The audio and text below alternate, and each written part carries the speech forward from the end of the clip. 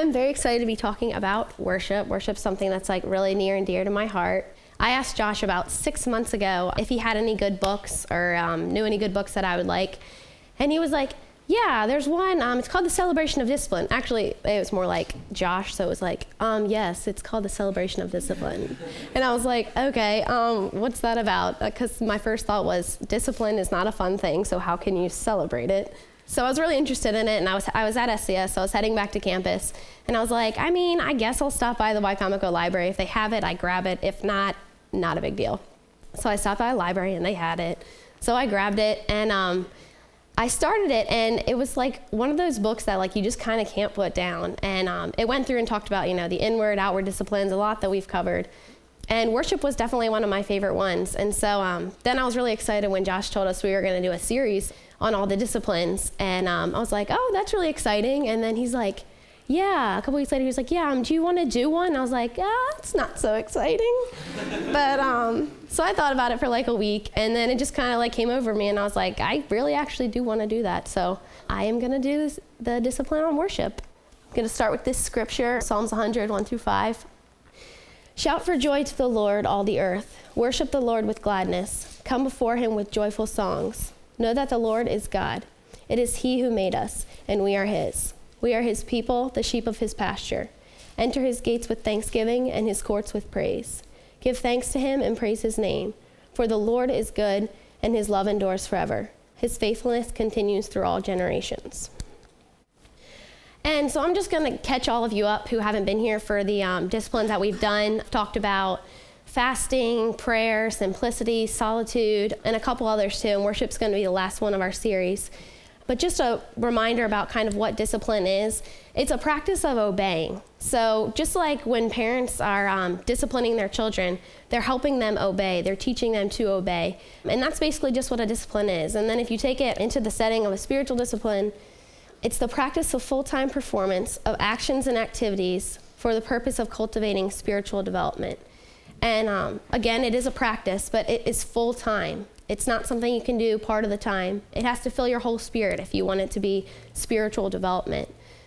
Again, with parenting, you don't parent them half the time and hope they turn out 100%. You're always parenting. You're always going to be a parent.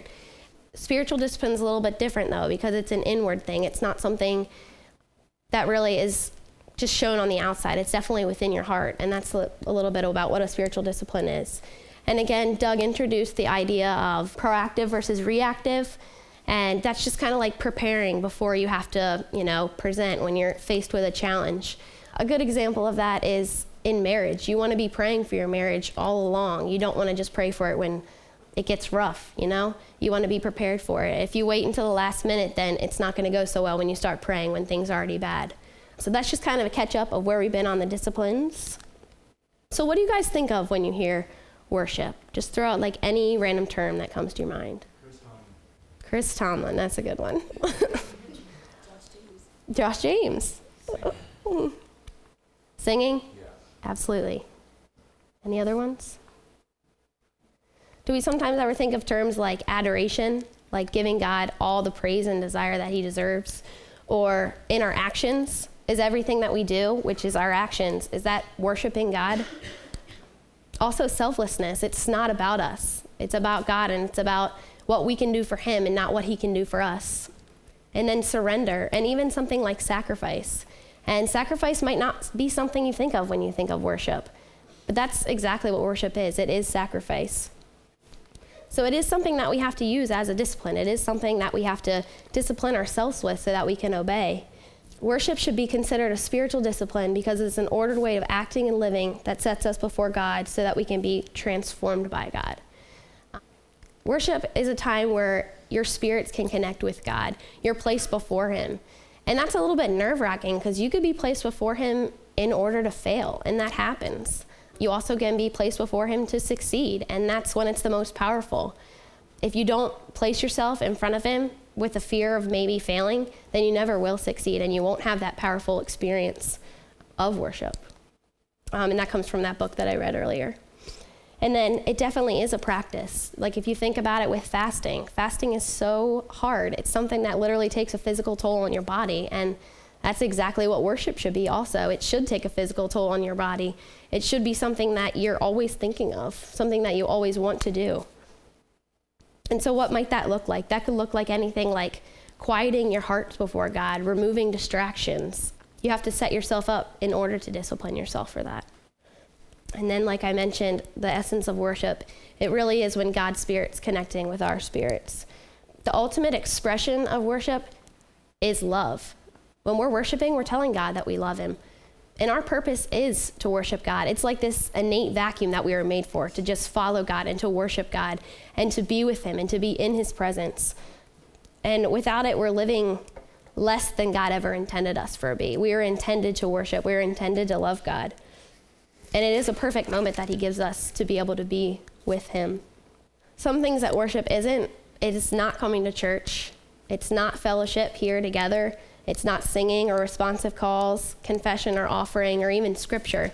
But all of those things are like fantastic elements that allow us to have worship. They all come together in order for us to experience that moment with God. So then you might think, like, how are we supposed to do this? How are we supposed to partake in worship?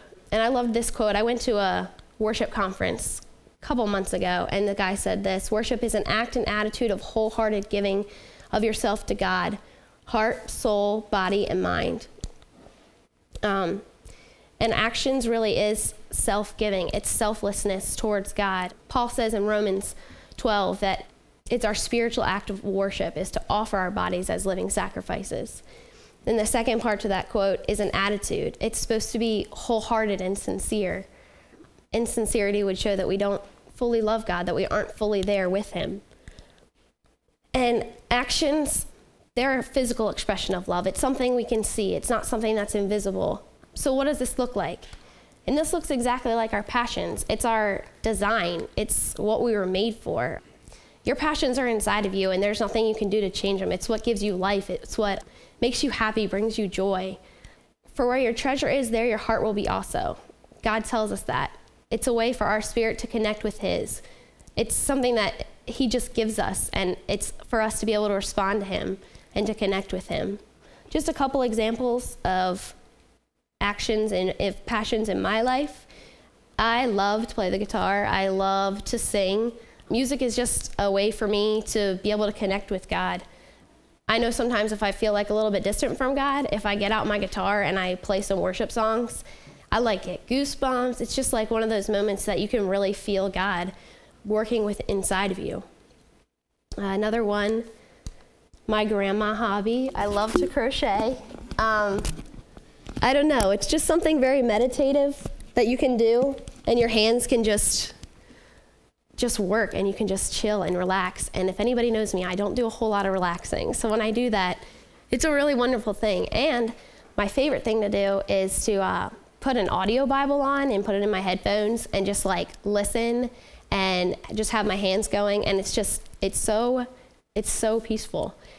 I know that I'm an auditory learner.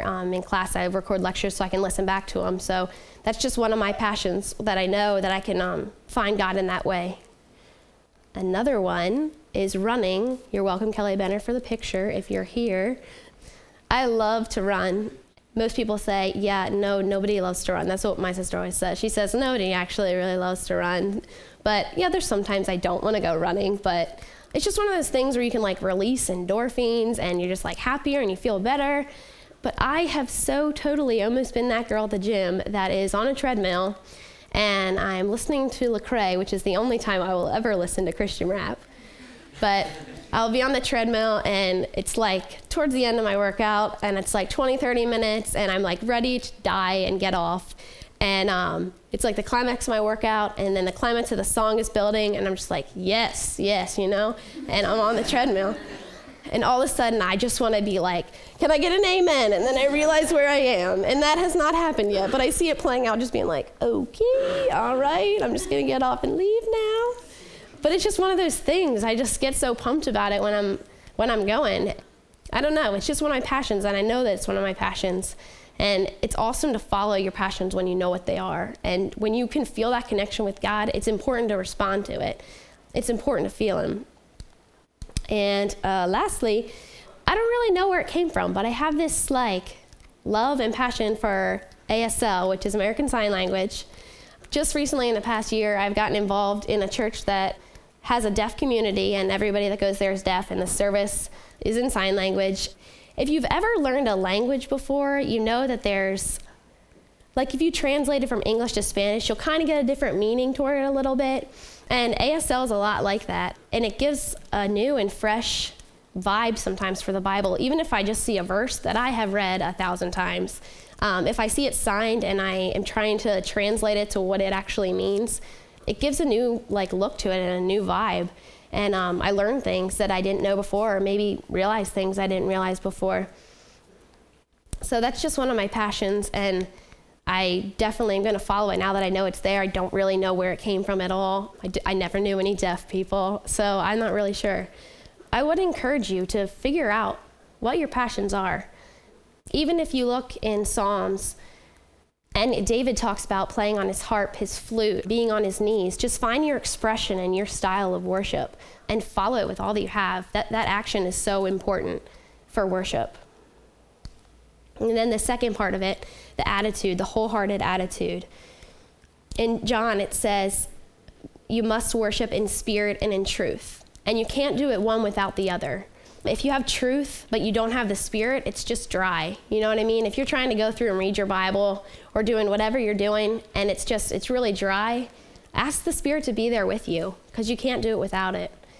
And you can't do the Spirit without the truth, because then you're just missing the whole point of the gospel.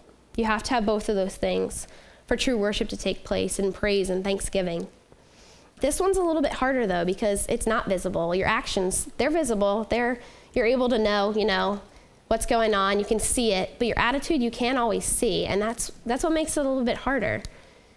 And personal worship, this connection with God from the in out, it's the only way we get to corporate worship. And by corporate worship, I just mean coming here together, joining together with all the elements that I talked about earlier. But you need that personal worship. You need that attitude to be right. When we come here together, think how much more powerful it would be if we all had our personal worship just ready. If we came in the door rather than ready to worship, we just came in worshiping. And that would just be so much more powerful. So your attitude definitely has to be wholehearted. And when it's not sincere, it's like if love is the expression of worship, and if we're not sincere in our attitudes, what is that saying to God? It's kind of saying do we not love him wholly? Do we not love him completely? Is it half-hearted love that we're giving to him? Which is a scary thought, because I don't want God to ever think I love him halfway. I definitely want to have the mindset and the attitude to follow him completely, 100%. And I want him to know that and feel that. And so it's important to check yourself and make sure that you do have the right attitude, because it's a big deal. So then, in the words of Josh James, what does this look like? This looks like just 4 simple steps that I kind of put together a little bit. Practicing the presence of God. It's inward adoration. It's praying without ceasing. It's being with God, putting yourself in front of God and in the presence of God. Secondly, it's different expressions of worship. Like I said, with your actions. Find your passions, follow them, connect with God through them. Be able to meet him just through whatever your style of worship is. It could be anything. Maybe you love to dance. Maybe you love to play golf and you love that quietness and you can spend it with God. Maybe you love parenting and when you're playing with your kids, you can just feel God and you feel connected to God. Just know what those are and be able to find them and follow them. Thirdly, be prepared and have willingness to gather in the power of Christ. So that's just when you're here, when you're not here, when you're in God's presence, let go of any agendas, any concerns. Pray for openness before you even get here. Don't just wait here to be filled. Be filled elsewhere and come here and fill others. Our worship will be a lot more powerful that way. And God has the option to be as powerful as he wants. If we're prepared and ready for him, he can do anything he wants. And lastly, and most importantly, I think, is holy dependency. We can't do any of this on our own. We can't find our passions and follow them. We can't check our attitudes all on our own. We have to depend on God and depend on his power and his holiness. We need to be in need of it. We need to be looking for God to move, looking for God to act, looking in ways where God can act. And just kind of quieting our soul before him, not always talking, listening a lot of the time, which is a hard thing to do, as busy as we are. And that goes again to the preparedness part. Whatever you have to do to get your spirit to be in line with God's, to be in God's presence, do it. Take care of the actions that you know that are important. Check your attitude, make sure that you're sincere. Just do whatever you have to do to be able to come one with God and practice it. It is a discipline. It's just as hard as fasting. It's just as hard as praying without ceasing. It's just as important as spending solitude time with God. We don't always think of worship as something that we have to practice. And I think that's what makes it a really hard one too, is because you don't think about it, that you actually need to be in practicing it. And if it's our way of showing God we love him, it should be something that we're practicing 24/7, 365.